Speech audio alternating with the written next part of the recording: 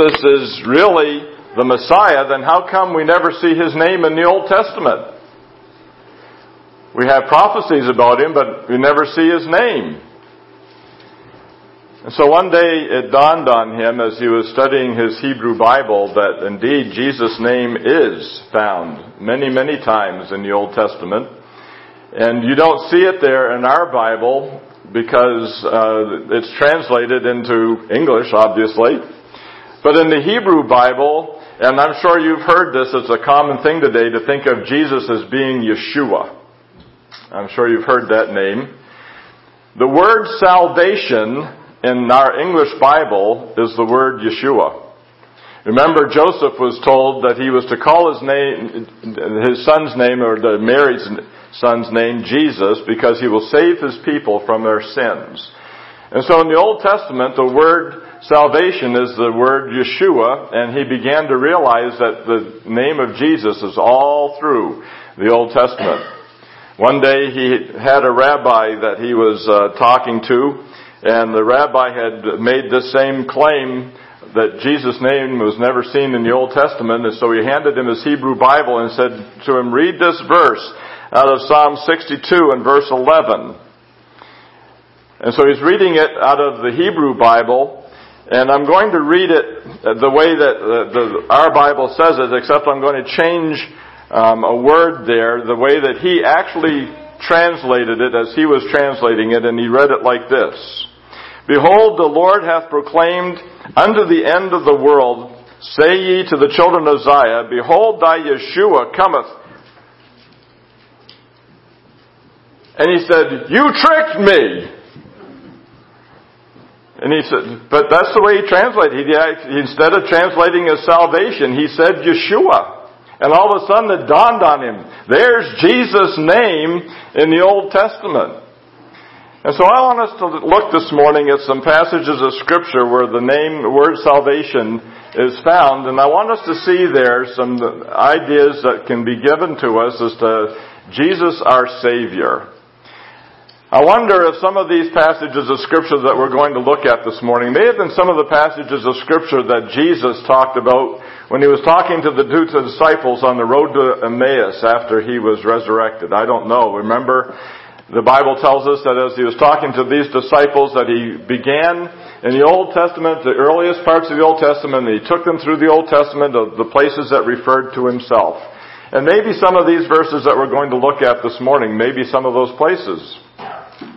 I don't know that every single place where the word salvation appears in the Old Testament necessarily refers to Jesus, but I think there are certainly applications that could be made from many of them, if not most of them, in regards to Jesus our Savior. But that passage that I just read, I didn't read the end of it. Behold, his reward is with him and his work before him. And we need to notice there the pronouns associated with the word salvation or Yeshua there. It makes it very clear that it's talking about a person. It's not just salvation. It's talking about a person. The end of the verse there says, behold, his reward is with him and his work before him. And so he's talking, your salvation comes, and it's referring to a person. So obviously this is a prophecy about the Lord Jesus. And then in the book of Zechariah, chapter 9 and verse 9 is another verse which refers specifically to Jesus. And Zechariah says, rejoice greatly, O daughter of Zion. Shout, O daughter of Jerusalem. Behold, thy king cometh unto thee. He is just, having salvation, lowly, and riding upon an ass, and upon the colt, the foal of an ass. And so here now is the prophecy talking about Jesus and his triumphal entry into Jerusalem. We call that and we observe that on Palm Sunday. So I want us to take and look at some passages of Scripture that are certainly worth our consideration this morning. And I would like to think about this as Paul talked about and have the opportunity to speak of the unsearchable riches of Christ. And so before we go any further, I'd just like us to bow in a word of prayer, please.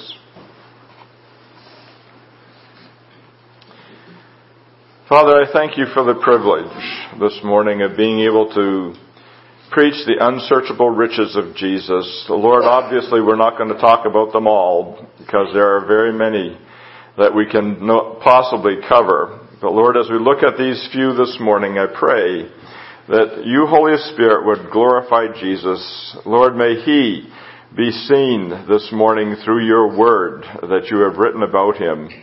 And I just pray that you might touch our hearts with the wonder of Jesus. And I pray, Lord, for your enabling, your power through me this morning to share these unsearchable riches of Christ. We pray in His name. Amen.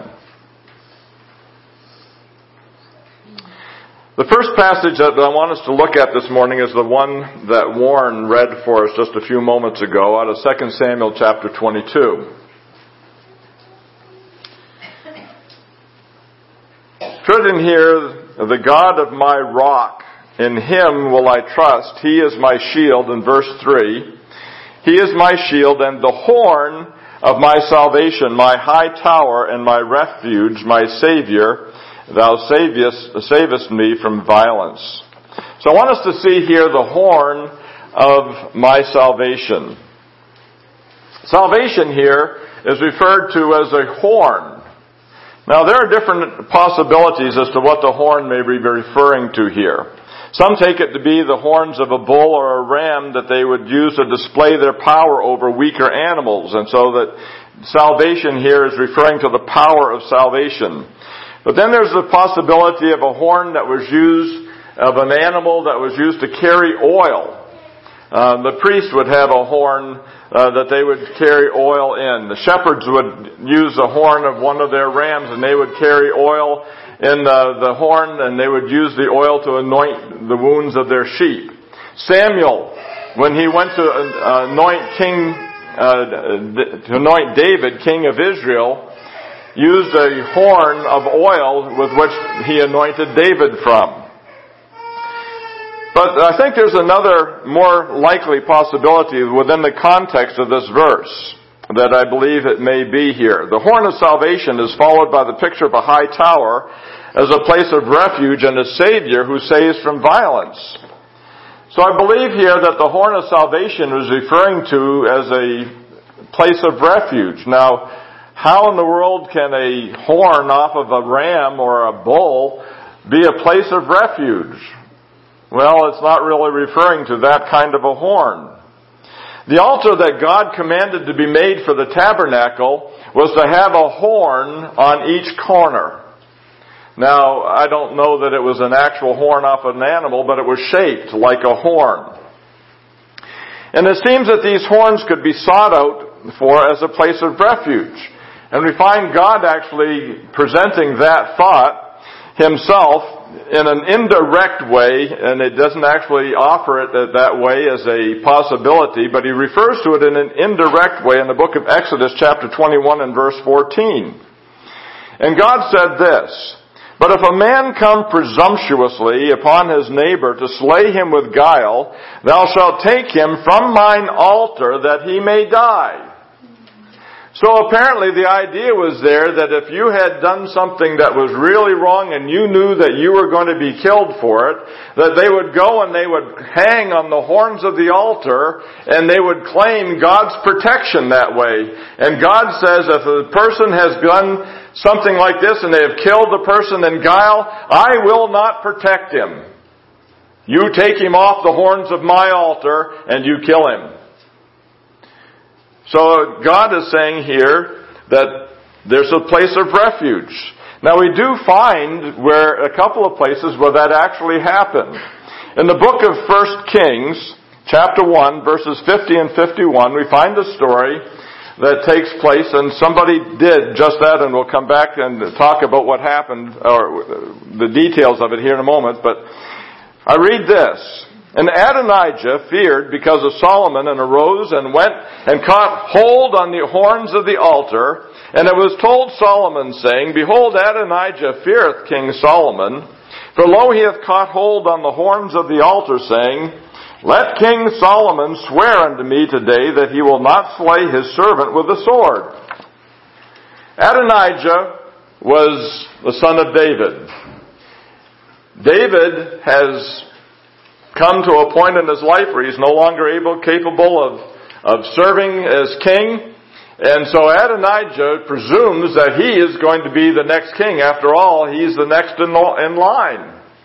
So he goes and he sets himself up as king, and he even has a banquet in his own honor, and he sets himself up as king.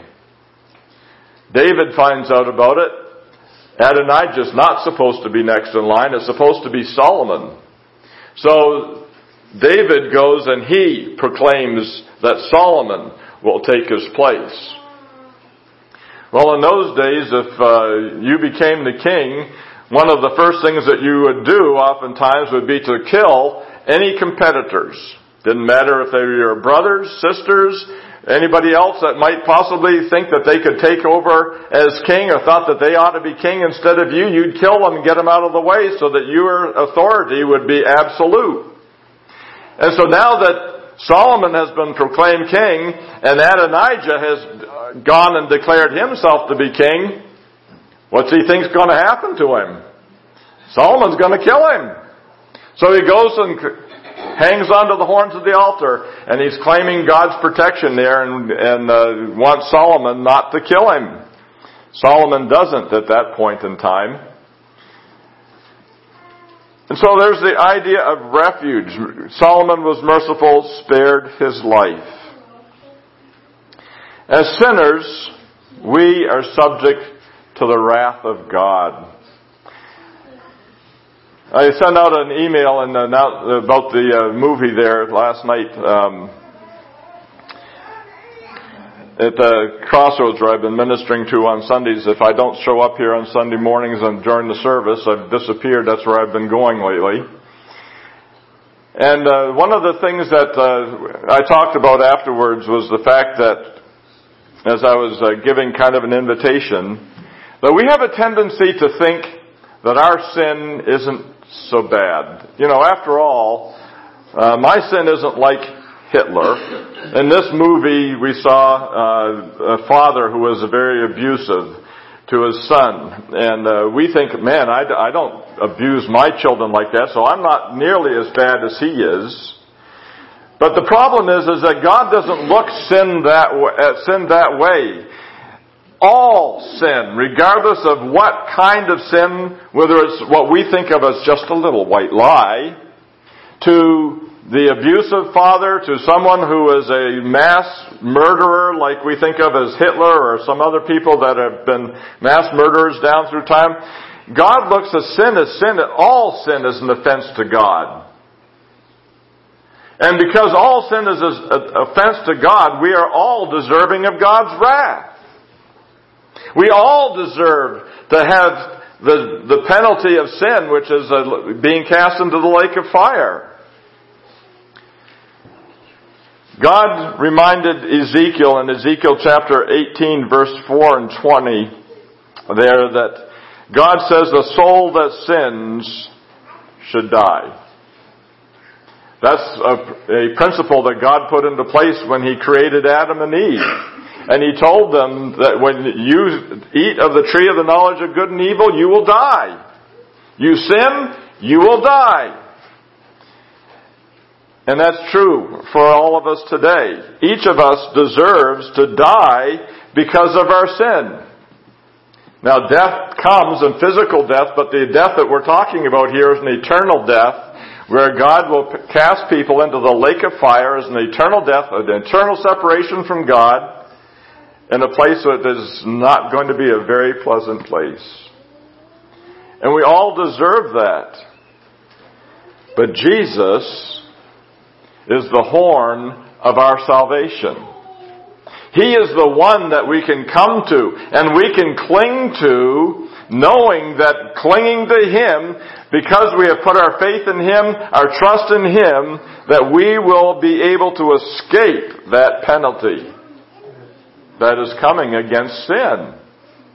He's the horn of our salvation. Remember, God promised in John chapter 3 and verse 16 that whosoever believes in Him shall not perish, but have everlasting life. That's the wonder. That's the joy. Romans 6:23 we're very familiar with. For the wages of sin is death, But the gift of God is eternal life through Jesus Christ our Lord.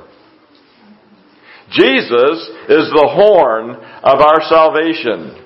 He is the gift that's been promised to those who seek refuge in Him as their Savior. So praise the Lord for the horn of our salvation. The next passage that I want to look at is found in the same chapter of 2 Samuel 22 and verse 36. And it's very closely related to the last verses that we've been talking about. But in 2 Samuel chapter 22 and verse 36, we read this. Thou hast also given me the shield of thy salvation, and thy gentleness hath made me great.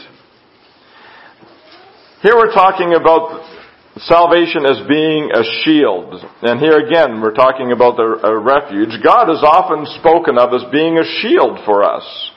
For example, in Psalm 84 and verse 9, we read, Behold, O God, our shield, and look upon the face of thine anointed.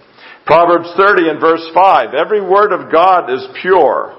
He is a shield unto them that put their trust in Him. One of the verses that I've been claiming a lot lately is a verse in Ephesians. It talks in Ephesians 6, which talks about the armor. And one of the pieces of armor is the shield of faith. And Jesus is our shield of faith. And I've been looking to Him many times to shield me from different things, different thoughts that I'm having that are wrong, or different things that are coming at me from different places. And I just be feeling bombarded and attacked, and I pray, Lord, you are my shield. I need you to shield me from these things that are happening. And it's wonderful to experience the freedom from those attacks and those thoughts that are happening to me as God becomes my shield.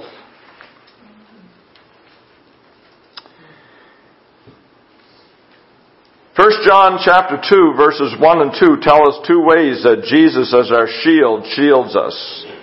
John says this, My little children, these things write unto you that you sin not, and if any man sin, we have an advocate with the Father, Jesus Christ the righteous. And He is the propitiation for our sins, and not for ours only, but also for the sins of the whole world. Now, an advocate we would think of today as a defense attorney. The defense attorney is the one who you have been accused of breaking the law, and you get a defense attorney to stand in your place, and he stands between you and the judge giving defense on your behalf. Jesus is our defense attorney. He's our advocate. He stands between us and the Father, us and God Almighty. And He stands between us as the one who has taken our place. He has taken our sin, and so He becomes a shield between us and the wrath of God. And not only is He our advocate, but He's also our propitiation. Now that's a hard one to get your tongue around. But all it means is this. He has satisfied the wrath of God in His own death on the cross, and God has been satisfied with what Jesus has done in my place. And so He stands there as my shield, so that the wrath of God will not be poured out against me and against you because of our sin when we put our faith and trust in Him. He is our shield. And because of our acceptance of His death, the substitute for our own sin, we're shielded from the wrath of God. Also another verse, we're staying in 2 Samuel here, it's kind of convenient for us this morning, in verse 47. Another picture of salvation, which definitely refers to Jesus. The Lord liveth, and blessed be my rock, and exalted be the God of the rock of my salvation. There's a scripture course based on that verse. I won't teach it this morning, but maybe we can learn it sometime if you don't already know it. But He is the rock of my salvation. Psalm 61 and verse 2 says, From the end of the earth will I cry unto Thee, when my heart is overwhelmed. Lead me to the rock that is higher than I. Then in Psalm 95 and verse 1, "O come, let us sing unto the Lord. Let us make a joyful noise unto the rock of our salvation." Now the rock that we're talking about here is not like the rock that I have in my driveway. I have a crushed stone rock driveway. And so the rocks are about that big, generally speaking. No, we're not talking about that rock, or a rock that you might take and skip across the water. No, we're talking about a big rock. We're talking about a huge boulder, or perhaps even a cliff. Today's Ethan's birthday. And his mom, Vanilla, made a banner for each of the boys, and on each banner is a coat of arms that she designed for them that has some significations on there, pictures and designs or whatever, that indicate something about their name. Each name has meaning. And I think it's Ethan that means steadfast. And so she's got this little miniature picture of the Rock of Gibraltar on there as the idea of steadfastness. I don't think that you're going to do much to move the Rock of Gibraltar, right? And so she has that on there. The idea of steadfastness is his name. Joel means something else about God too, that she's got Alpha and Omega on there. So, but the idea there of the rock is what we're talking about here. Something that's steadfast. There's a reference in the Old Testament, though, that refers to, we can think of as Jesus as the rock. It's found in the book of 1 Corinthians chapter 10 and verse 4. Paul is referring to the people of Israel as they're traveling through the wilderness, and they begin to complain because they don't have enough water to drink. And we read there, "And they did all drink the same spiritual drink, for they drank of that spiritual rock that followed them, and that rock was Christ." And so there's two references that Paul is referring to there, incidents, that's found in the book of Exodus chapter 17, verses 5 and 6. "And the Lord said unto Moses, Go on before the people, and take with thee of the elders of Israel, and thy rod, wherewith thou smotest the river, take in thine hand, and go. Behold, I will stand before thee, and there upon the rock in Horeb, and thou shalt smite the rock, and there shall come water out of it, that the people may drink. And Moses did so in the sight of the elders of Israel." So here now the people are complaining, they don't have any water, it's dry, and so God says, "Okay, I'll provide you water. You go and you smite with your rod this particular rock." And when he did so, water came out in abundance, and they had plenty to drink. But there's another incident where the same kind of thing happened. And God made a difference this time. He goes and he tells Moses to speak to the rock. The first time he said, "Smite it." He got water. This time, just speak to the rock. But then we read in the book of Numbers, chapter 20, verses 10 and 11, this. "And Moses and Aaron gathered the congregation together before the rock, and Moses said unto them, Hear now, ye rebels, must we fetch you water out of this rock? And Moses lifted up his hand, and with his rod he smote the rock twice. And the water came out abundantly, and the congregation drank, and their beasts also." God allowed water to come, but Moses had disobeyed. And so we read in verse 12 that the Lord spake unto Moses and Aaron, "Because you believed me not to sanctify me in the eyes of the children of Israel, therefore you shall not bring this congregation into the land which I have given unto them." Now I believe that this is probably this incident that Paul was referring to in the book of 1 Corinthians, because Moses struck the rock in anger. And Jesus was smitten many times in anger on our behalf. Now let's call the type, or it's a picture of an object or a person which symbolizes something else, as in this case, the smitten rock is a picture of the smitten Lord Jesus. But then there's another thought that the rock of salvation here might be referring to as well in the book of 1 Peter chapter 2, verses 6 through 8. Peter writes this, "Wherefore also it is contained in the Scripture, Behold, I lay in Zion a chief cornerstone, elect, precious, and he that believeth on him shall not be confounded. Unto you therefore which believe he is precious, but unto them which be disobedient, the stone which the builders disallowed, the same is made the head of the corner, and a stone of stumbling and a rock of offense, even to them which stumble at the word, being disobedient, whereunto also they were appointed." So Jesus here is being referred to as the cornerstone. The next study in the series that I did on this looked at Jesus as why he is worthy to be considered as the cornerstone. We can't do that this morning, but the word rock here is that large stone that we could be possibly talking about. The cornerstone is not referring to a little stone that oftentimes you find in the corner of a building, and it gives the date of the time that the building was built and maybe the name of the building and so forth. No, the cornerstone in Peter's day was a huge boulder.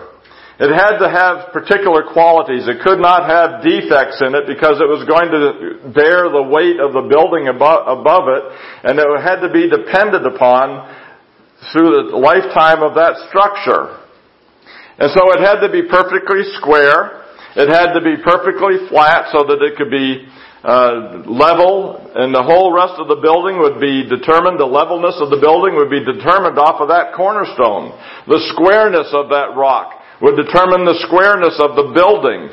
And then it would also be level and also plumb, the plumbing of the building. Now we're not talking about the pipes, we're talking about whether it's level, if you will, up and down, straight up and down, whether it was perfectly straight. And so the cornerstone was a significant part of the building. As the rock of our salvation, Jesus was smitten. He died to make our salvation possible. But as a cornerstone rock, He is what determines the wonderful dimensions of all that our salvation is. All that we have of our salvation is determined by Jesus as our cornerstone.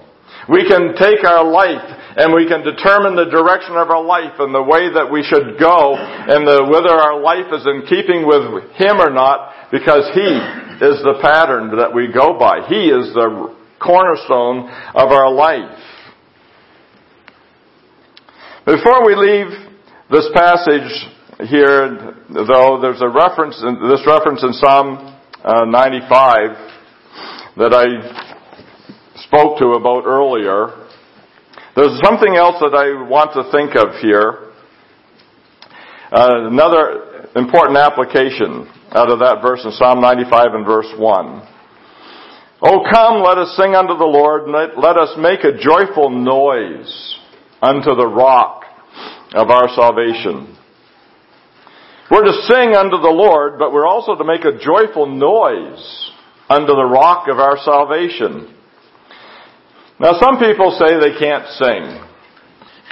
And from our perspective, that's probably true. They can't sing. Some people, they only kind of growl. You know? I remember years ago, I was wanting my boys to be able to sing, and I learned afterwards the reason why they couldn't. It was my fault. Because I didn't like to repeat songs. I sang to them once and I didn't like to continuously keep singing the same songs all over again. And I found out later that that's how children learn how to sing, is by hearing repetitions. And so I was not helping my boys learn how to sing. So one day I wanted my boys to learn how to sing. So I gathered them around me, around the piano, and I said, "Here, sing this note." And they go,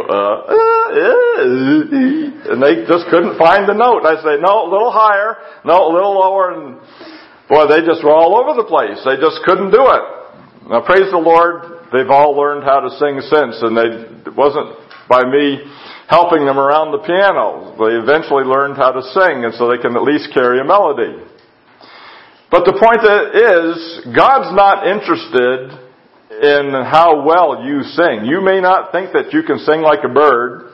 You may not think that you could carry a tune in a bucket or even a dump truck. What God's interested in is a joyful noise. Now, you might think you don't even want to sing out loud in church because you don't want people around you to hear. But if you can sing with melody in your heart and you can make that noise, whatever kind of noise that you make, and you do it joyfully, guess what? The people around you may not appreciate it, but God will hear the sweet music. And you can make a joyful noise unto the Lord in whatever way that you can sing a song, whether it's something that other people will appreciate or not, God will.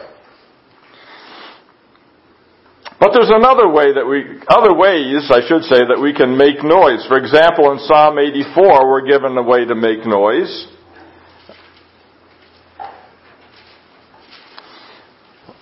For some reason, I've got Psalm 84, but the next verse I've got is in Psalm 98. So I don't know what I missed in Psalm 84. We'll have to find out that another time. But it should be Psalm 98, verses 4 to 6. The psalmist says, "Make a joyful noise unto the Lord, all the earth. Make a loud noise and rejoice and sing praise. Sing unto the Lord with the harp and the voice of a psalm. With trumpets and sound of cornet, make a joyful noise before the Lord the King." So here's a possibility of making a joyful noise with an instrument. Can't do that either? Well, we're still talking about a loud noise. It's interesting that God is interested in loud noise, as long as it's something that's done in His honor, to His glory, and is done with joy. But here now is some other ways of making noise. In Isaiah chapter 12, verses 4 to 6. "And in that day shall ye say, Praise the Lord, call upon His name, declare His doings among the people, make mention that His name is exalted. Sing unto the Lord, for He hath done excellent things, that is known in all the earth. Cry out and shout, thou inhabitant of Zion, for great is the Holy One of Israel in the midst of thee."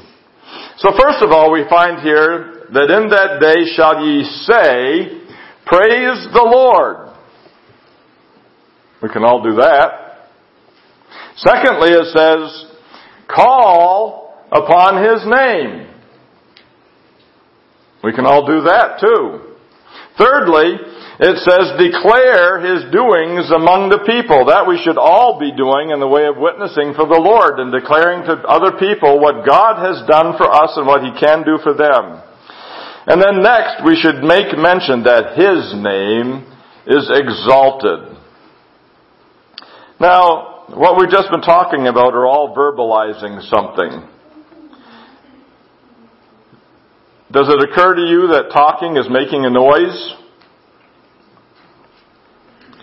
And so here's a way that we can make a noise. Now the next thing there is singing, and so even if you can't sing like a bird, you can still sing in your heart. But you can also talk about the Lord. You can also make praise to the Lord verbally. You can call upon His name. You can declare His doings. You can make mention that His name's exalted. And if you do that with joy to the Lord, you can make a joyful noise unto the Lord by the things that you say that will glorify Him. The last passage that I want us to look at today is found in Psalm 51. Now we're probably quite familiar with this psalm. It's a psalm which declares the prayer of David. He had grievously sinned. He had committed adultery with a neighbor lady. She got pregnant, and to cover it up, he had her husband, who was one of his best soldiers, was among the top 30 of his army, And he had him set in a particular place in battle so that he would be killed. And after he had died and she got done with his grieving, he married the woman. But in the meantime, in all of that, David has been accosted by the prophet Nathan. And Nathan goes and he lets David know that God knows what he did. And David finally acknowledges the grievousness of his sin, and he goes and he prays to the Lord. And he confesses that he has sinned, and against God only has he sinned. He had sinned against Uriah, he had sinned against Bathsheba, he had sinned against his nation, but he goes and he says, it's against you, God, that I've sinned. You only have I sinned against. And then he says this in verse 12. Restore unto me the joy of thy salvation, and uphold me with thy free spirit. There certainly ought to be for us joy in our salvation in Jesus. Jesus is our salvation. There ought to be a joy that we have a relationship with Him who is our salvation. He is the one that has made it possible to know the freedom from sin, the freedom from the wrath of God. Jesus is the one who has made all of that possible, and so there ought to be joy in Him as our salvation. Because without Him, there is no salvation possible.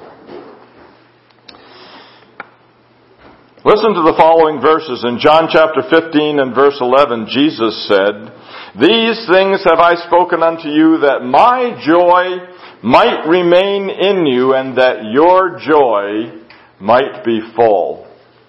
Jesus wants us to know joy, His joy in us. Romans chapter 5 and verse 11, Paul says, And not only so, but we also joy in God through our Lord Jesus Christ, by whom we have now received the atonement. And then we find in Romans chapter 14 and verse 17, Paul writes, For the kingdom of God is not meat and drink, but righteousness and peace and joy in the Holy Ghost. Now, there are certainly things that can rob us of joy in our life. Guilty conscience because of unconfessed sin or broken relationships with other believers. But God doesn't intend for us to live without joy. God desires that we know joy in our life. It's something that He desires for us to have. It's something that He wants us to know. He doesn't expect the Christian life to be dull and gloomy. Now sometimes we look like there's no joy. Preachers look at the congregations and the people sitting there and and I've mentioned this, I think, back in my Sunday school class. Sometimes we look at people and if they smiled, their face would crack. God doesn't want us to be like that. He wants us to know joy, and it ought to be seen on our face. Now, joy is not, oh, I'm so happy and gay and lovely, and fun. No, that's not joy. That's not joy. No, joy is something that comes inside. There's a settled peace that is there, that we have, that we can experience from our relationship with God. And especially our Savior, Jesus. But then, of course, we know that joy is a fruit of the working of the Holy Spirit in our life. But the fruit of the Spirit is love, joy, and peace. So if we're not experiencing joy in our Jesus, our salvation, then there's got to be a reason for it. There are joy stoppers. There are things that we can allow to come into our life that will cause us to lose the joy that God desires us to have, and the joy of our salvation, our relationship with Jesus. We referred this in our Sunday school class too a while back, but there's a little chorus that you may be familiar with that's called Joy. Jesus and others and you, what a wonderful way to spell joy.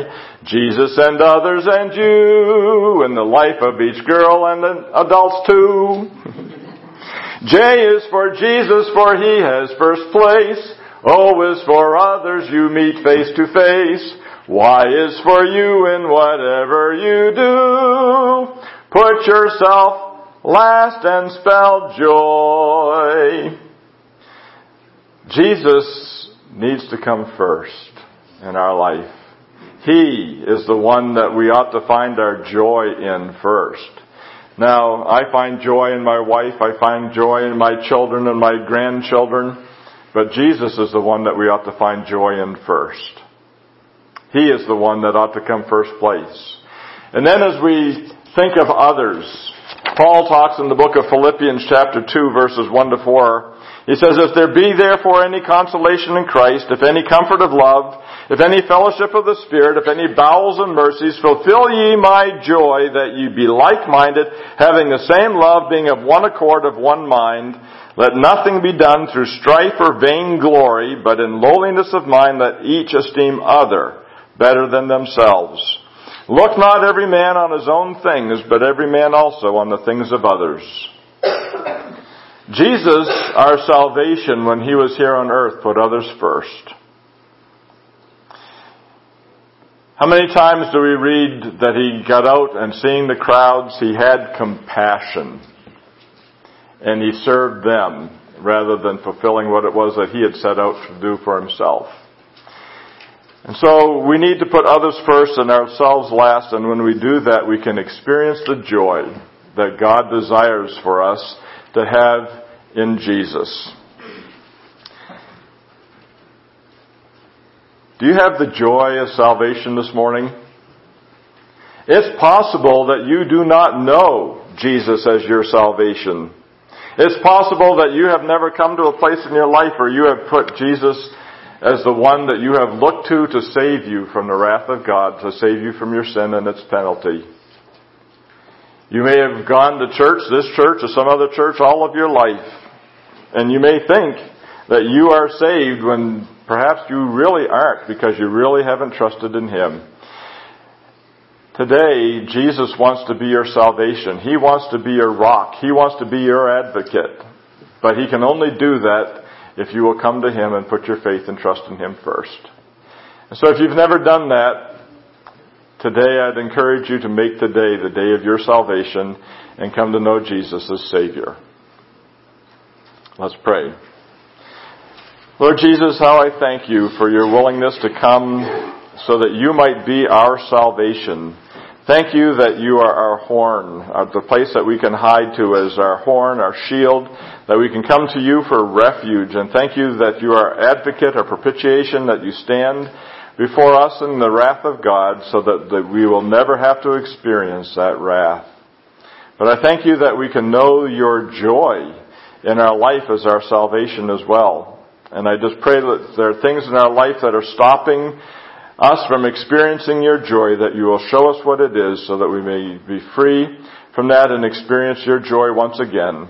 And we'll thank You in Your name. Amen. In closing this morning, let's turn to number 509.